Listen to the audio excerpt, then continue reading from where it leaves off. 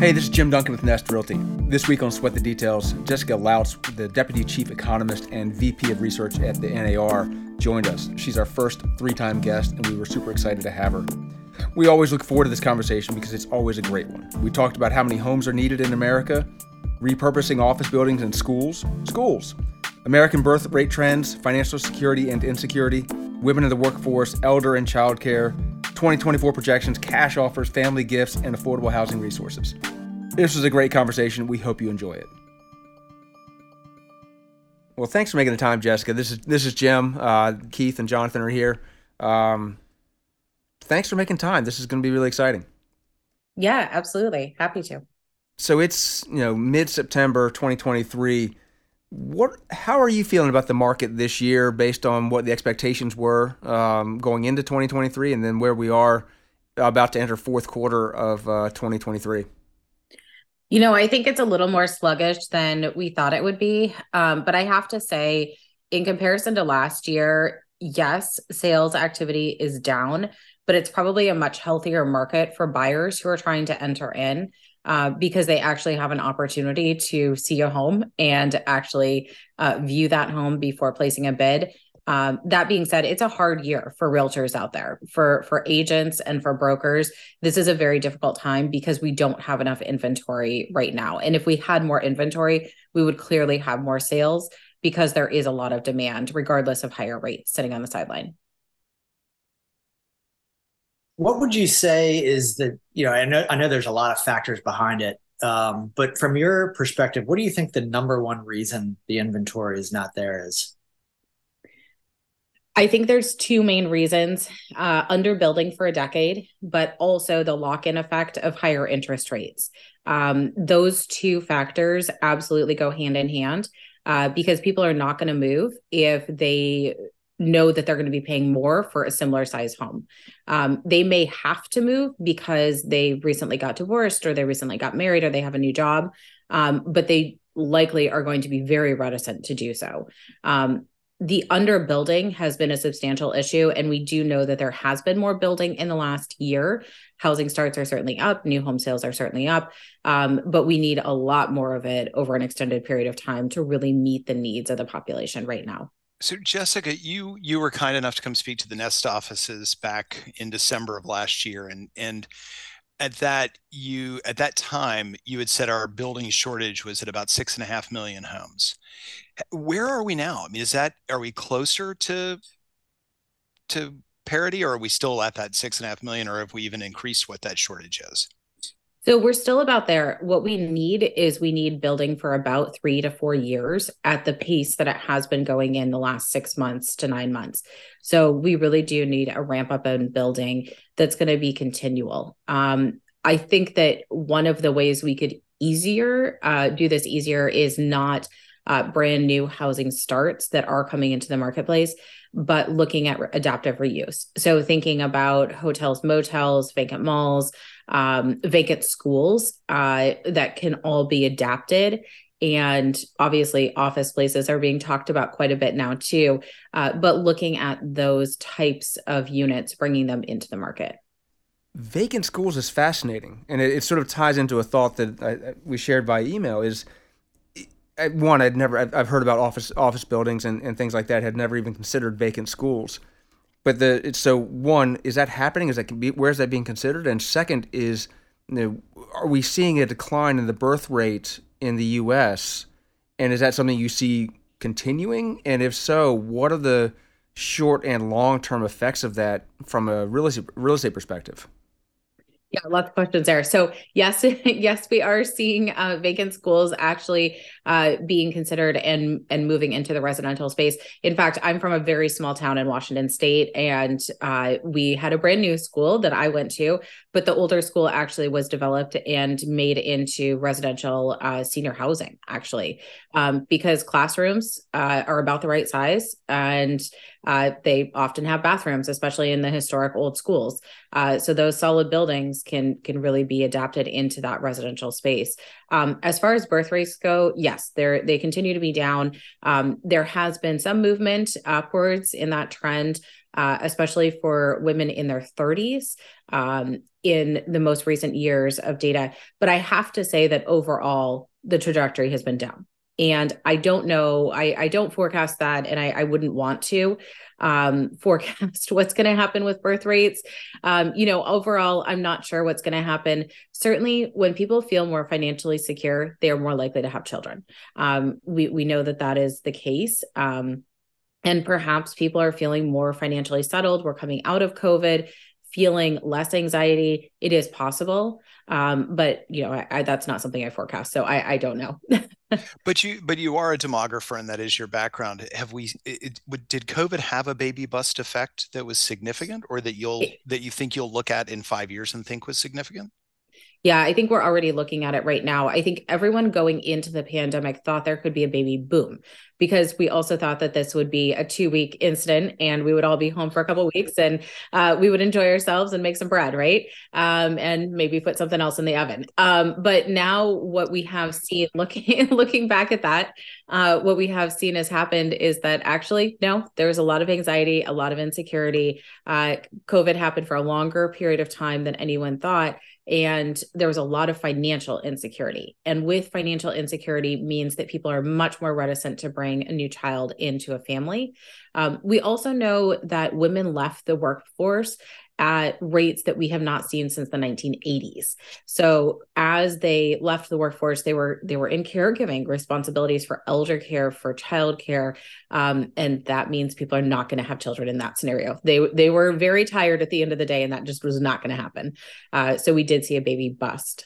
So let's actually, if we can, let's focus on that labor participation rate, because I've seen those charts that have been, I've seen you talk about, I've seen Lawrence Yun and others discuss it for a while now, but I haven't heard, what's the long-term thought on that? Is that something that, do we believe that participation rate is going to be going back up, or is this a shift of nuclear family? Is this a shift of kind of prioritization within our economy? What is your thought on that?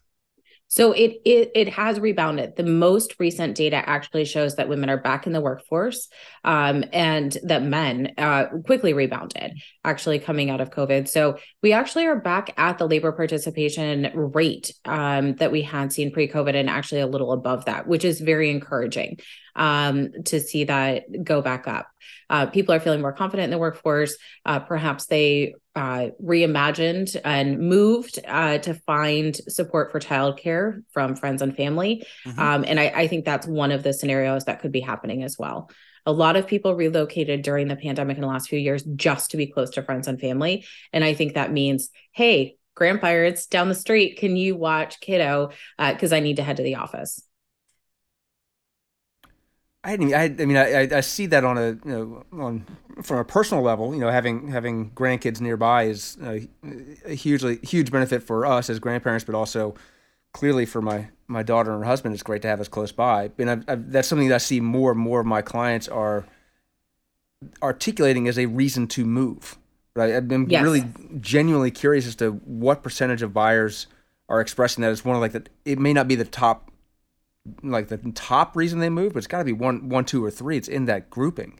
It sure is. And honestly, for sellers, it is the number one reason to sell a home is to be close to friends and family. The number one reason for sellers to relocate. It's slightly shocking. Not jobs. No, jobs moved down in the list actually. And that's because of hybrid work, remote work. Yeah. Jobs moved down. Number one reason to sell. Is that also a factor, the fact that the baby boomers are such a large part of the population and where they are right now in their retirement plan? Yes, absolutely. So in the next 2 years, every single boomer is going to be over the age of 60, and they are the number one demographic who is making housing trades right now. So they are moving close to the grandbaby, and they're moving long distances too. For the typical repeat buyer, they're moving 90 miles, but a quarter of buyers are moving 470 miles. So, or more. Yeah. Jessica, I don't know if you can see us or not. But, I can. Okay, but our faces are agape right now with these numbers you're throwing at us, because 470 miles is a phenomenal. How has that changed? I want to look at it a different way, Jim. I'm thinking about the fact that means that the average child has moved more than 470 miles from their hometown. That's what's causing the parents to relocate. I mean, think about it. It used to be that people stayed relatively close to home.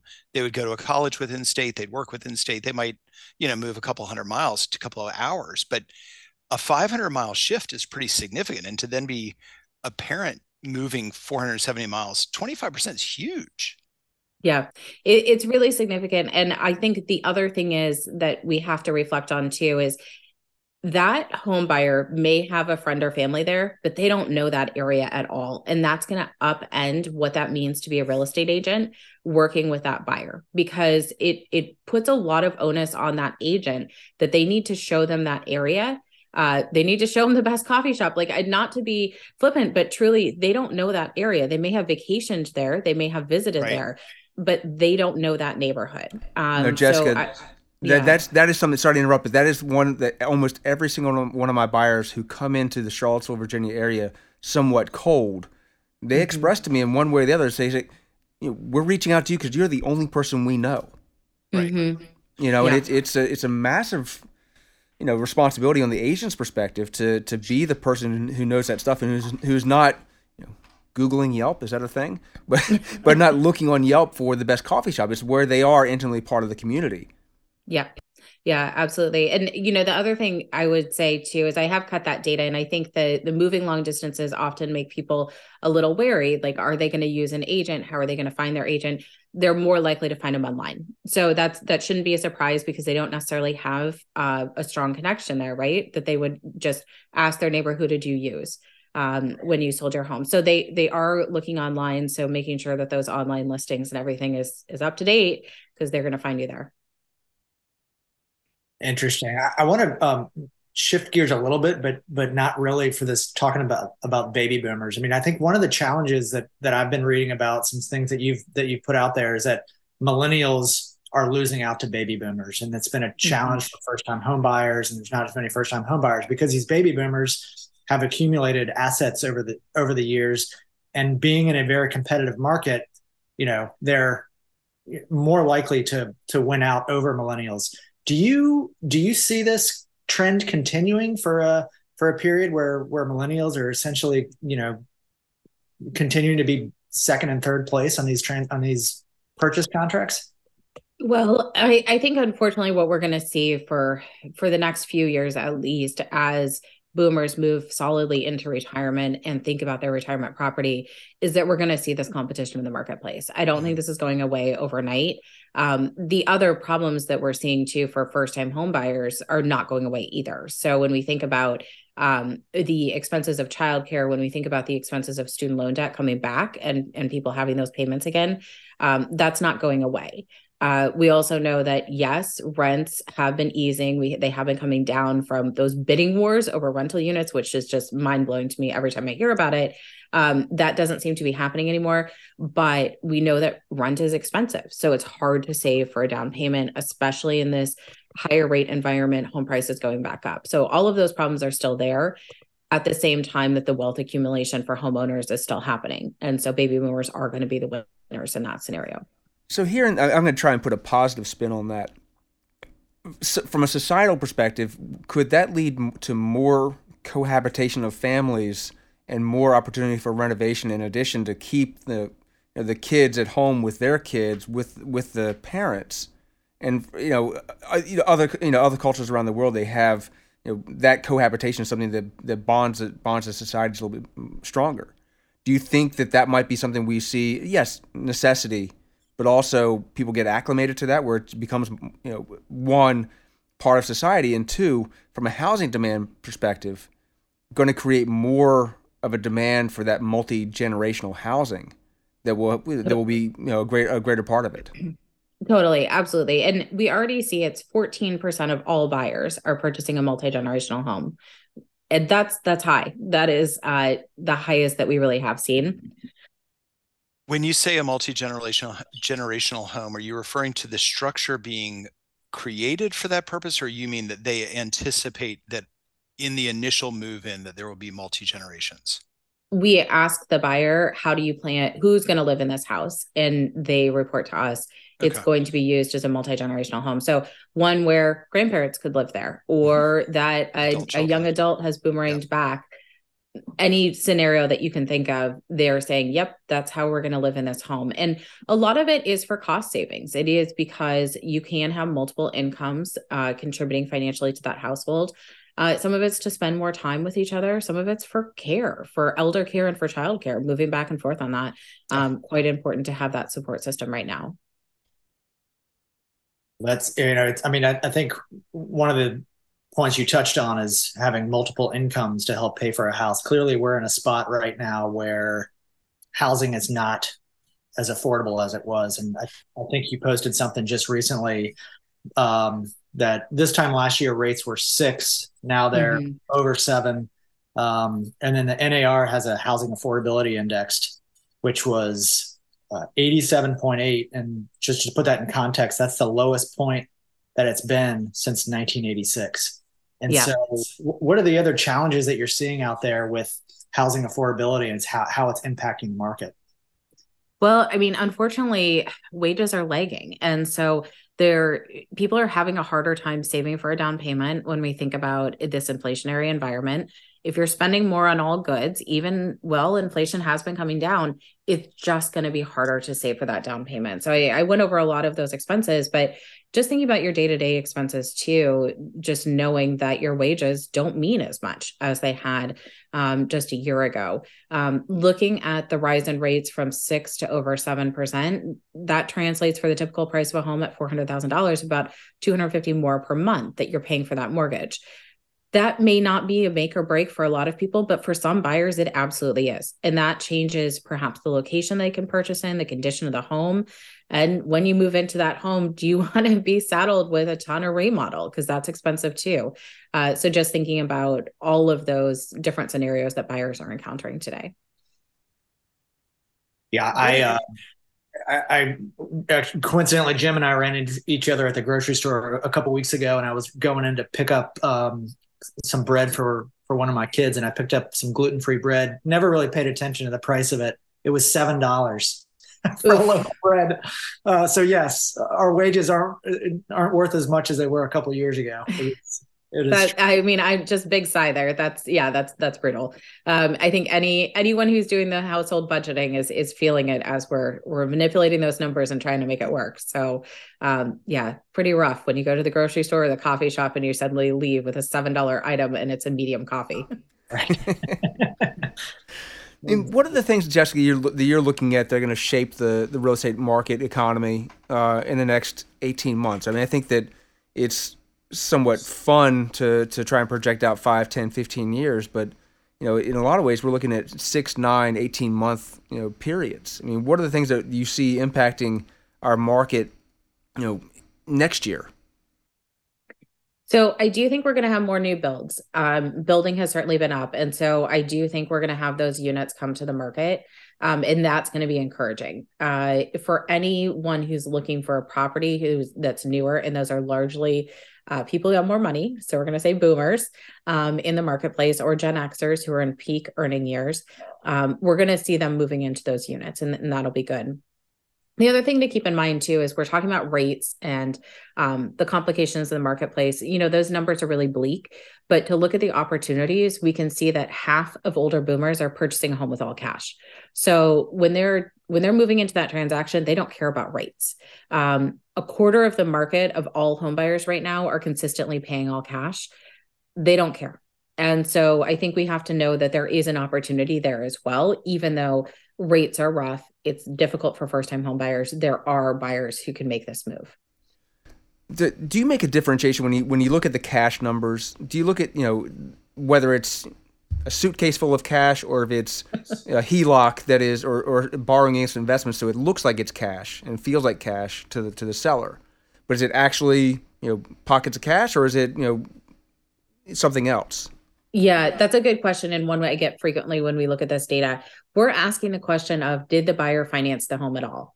And so I think it is really pockets of cash when we're asking a question like that, because having those loans that you're not financing, you can move through in the contract, pretending that you're not going to finance the home. I don't think that's what we're looking at here, though I do know that those services are available so that some buyers can actually get a footing and be able to compete in today's housing market, where we're still seeing 3 offers for every home that's listed. It's still a competitive market. Do you have a sense on, on that cash aspect of the generational component? What percentage are you seeing of first, second time home buyers are getting gifts from family, or I was going to say or friends? It'd be some great friends from family members who are loaning them or gifting them 5%, 10%, $5,000, whatever that is. Yeah, so we do track that, especially for first-time home buyers. That's quite popular. And wedding gifts, you can add those up from friends and say, I'm saving for a down payment on a house, and certainly that can be a contributor too. So good friends, but everyone can chip in, right? And we are seeing that consistently is about a quarter of the market. What I have to say is this year it went down. And I think it went down because the age of a first-time home buyer went up to 36.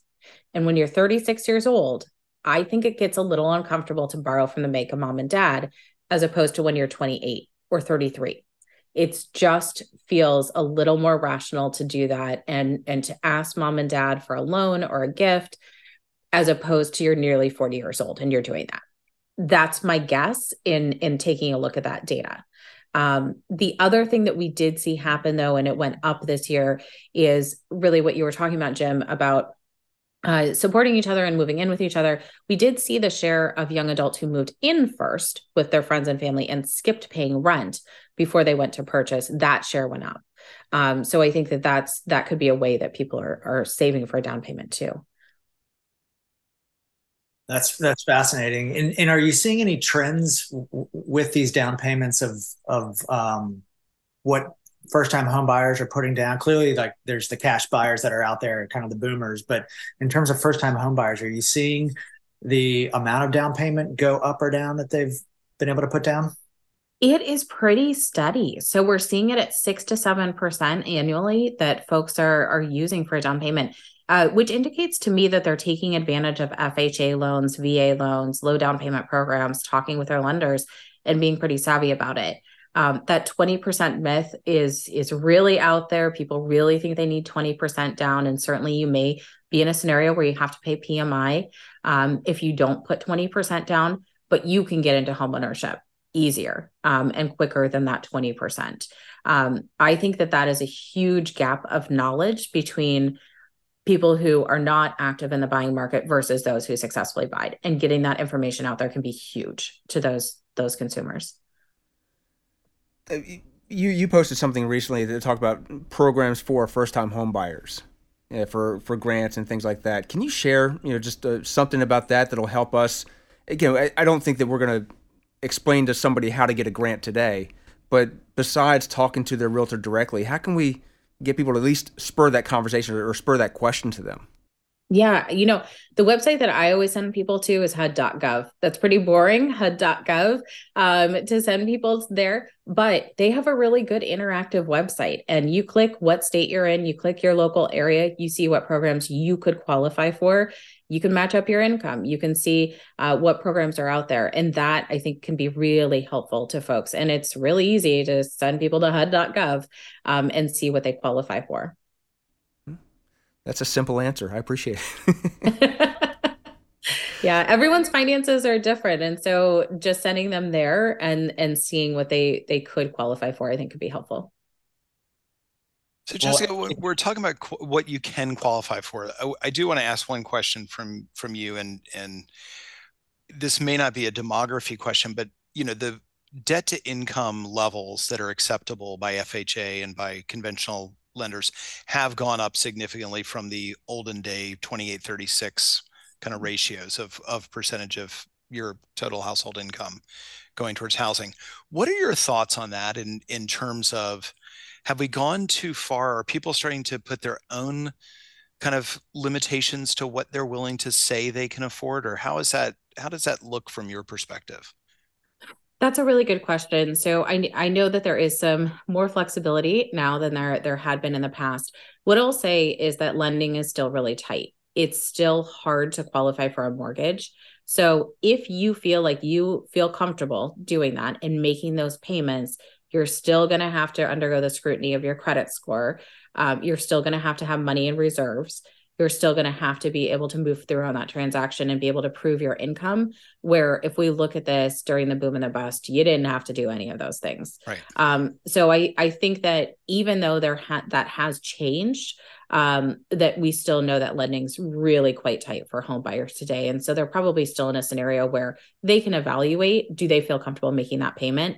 But also that lender is going to make sure that they can make that payment too. And that's why we really don't see distressed sales in this marketplace. We don't see folks defaulting because the lending standards are very tight. Okay. Yeah, that's great. Well, Jessica, we know that that you're busy, but we did just want to ask one final question. As brokers and realtors, it's admittedly a little bit of a stressful time right now, and we're having lots of conversations with our agents. Do you have any, kind of any rosy positive news to kind of end us out on as we look forward the next 12 to 18 months of something for our agents and realtors across the country to be excited about? Yeah, I know it's not easy right now to be an agent, to be a broker out there right now. Home sales are down. And so this is a really tough time for folks out there making a living in this.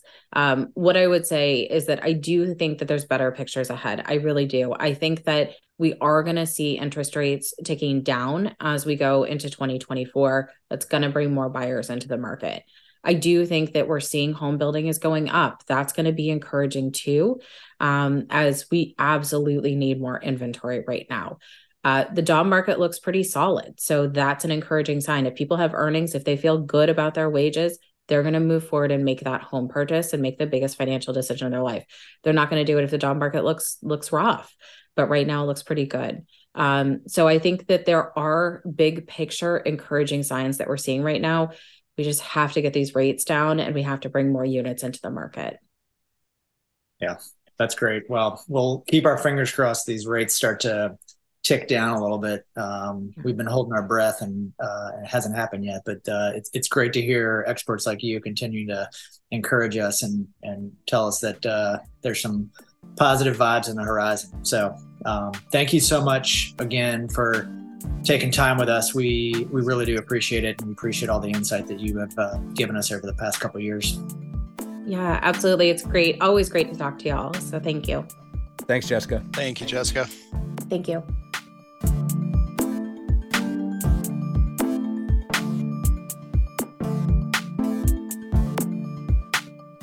We just finished with Jessica Lautz from NAR. I love her, man. She is the best guest. She always brings up things that we are not remotely thinking about beforehand. What was that? Go ahead, Jim. What was that? The 14%? What it just I wrote down 14%. I need to look at my notes. Why? What was that 14% she was referencing? Do you remember, Dave? The 14% were buying multi-generational homes. 14% of buyers are buying multi-generational homes. I mean, anecdotally, I see that a lot through my client lens, but that seems like a massive number of Americans buying homes to be either with grandkids or grandparents or whatever. I mean, that's striking. For me, it's the 470-mile move. Like that is a tremendous distance as a retiree to pick up and just go somewhere to be close to the grandkids. And one of the things that we didn't get into during our discussion, but I would love to just kind of really think more about it is this because parents are not wanting to be alone in the hometown, or is it because the kids need help with the grandchildren? And is it people really moving because it's just not affordable to have people in daycare anymore? Is it what's driving that decision to be closer to your kids? Yes. I mean, I think it's all of that. I know. And that's, but I'd love to hear kind of, if the question is now the number one reason to sell a home is to be closer to friends and family instead of jobs, instead of children instead. I mean, that's a huge shift. I saw a report last week that said that with the loss of federal funding, 70,000 childcares are likely to close in the very near future. And average childcare in the Charlottesville area is, for per kid, it's like $1,500 a kid if you just have the one, and which is less. Jim, I know you're always on Reddit, and I was on Reddit last week, and there was in the Charlottesville Reddit, there was somebody who wrote and said, "Oh, we put in we signed up for the waiting list for a daycare. Took 4.5 months. We had our baby 2.5 months into maternity leave. It's time to talk about the enrollment. We went in to sign, and we had never understood the actual cost of childcare until that moment. And my wife is going to stay at home." I think that was the outcome. It was like, he's like, "How in the world can you afford to do this?" And I think about our younger staff people in daycare and he's looking for at home nannies nanny shares. And it's like, it's incredibly expensive. Well, my daughter's at our house right now with the grandkids and my wife. I mean, she's on maternity leave, but that's something that will continue when she goes back. Yeah. It's a reason that they came back home. But usually it's the parents, as she was talking about, the parents are the ones leaving. I've a good friend who's likely going to be moving, in the near future because kids are going to have kids. And I think that's the way it typically works, is that the grandparents will move to be closer to the kids and they'll follow them around the country. But those are two striking numbers, two just shocking numbers. Well, as we've talked about, and things are just so expensive now. And going back to the housing affordability index from NAR, it's at its lowest point since 1986.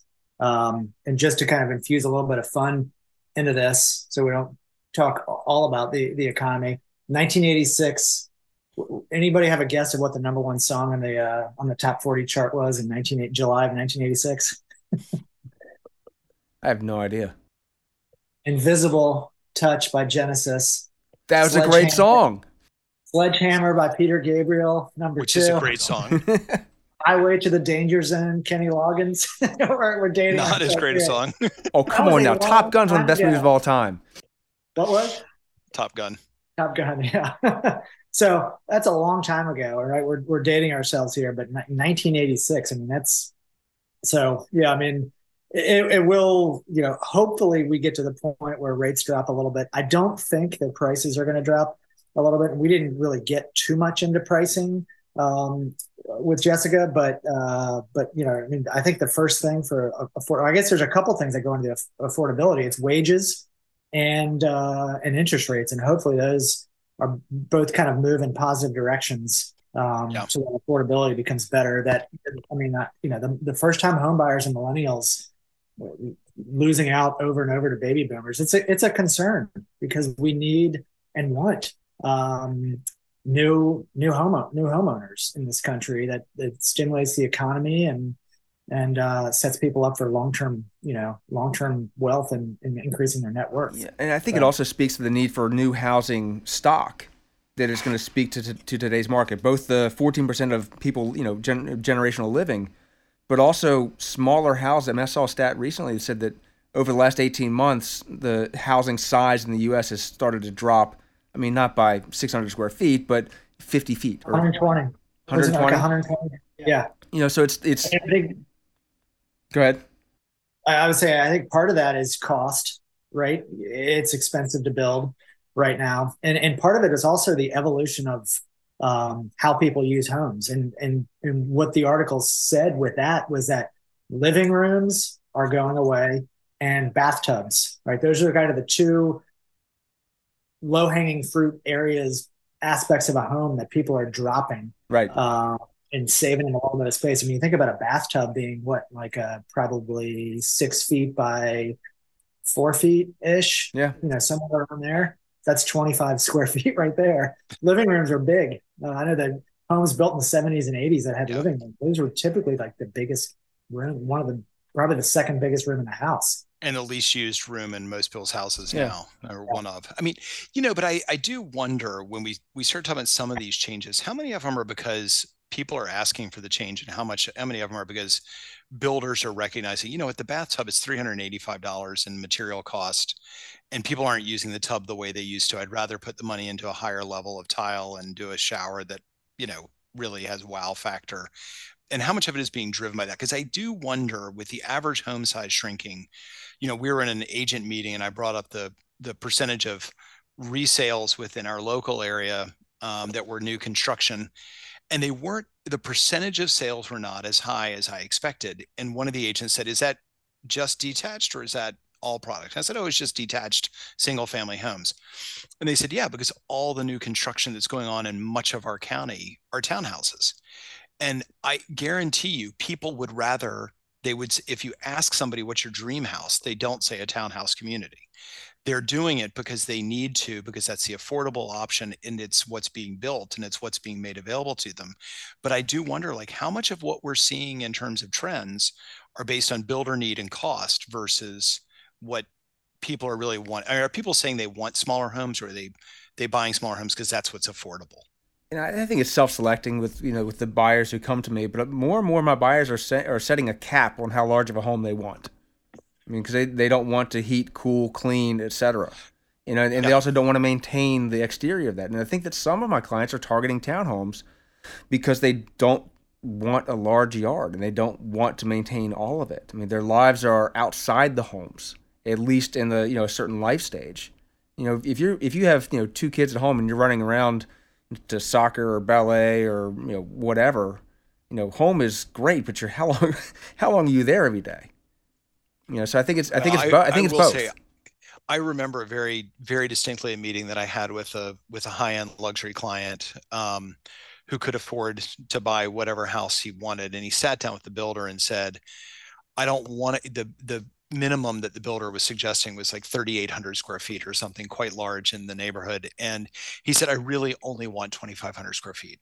And the builder looked at him and said, I've been in this business long enough to know that when people say they want a smaller home, what they really mean is I want to spend less money.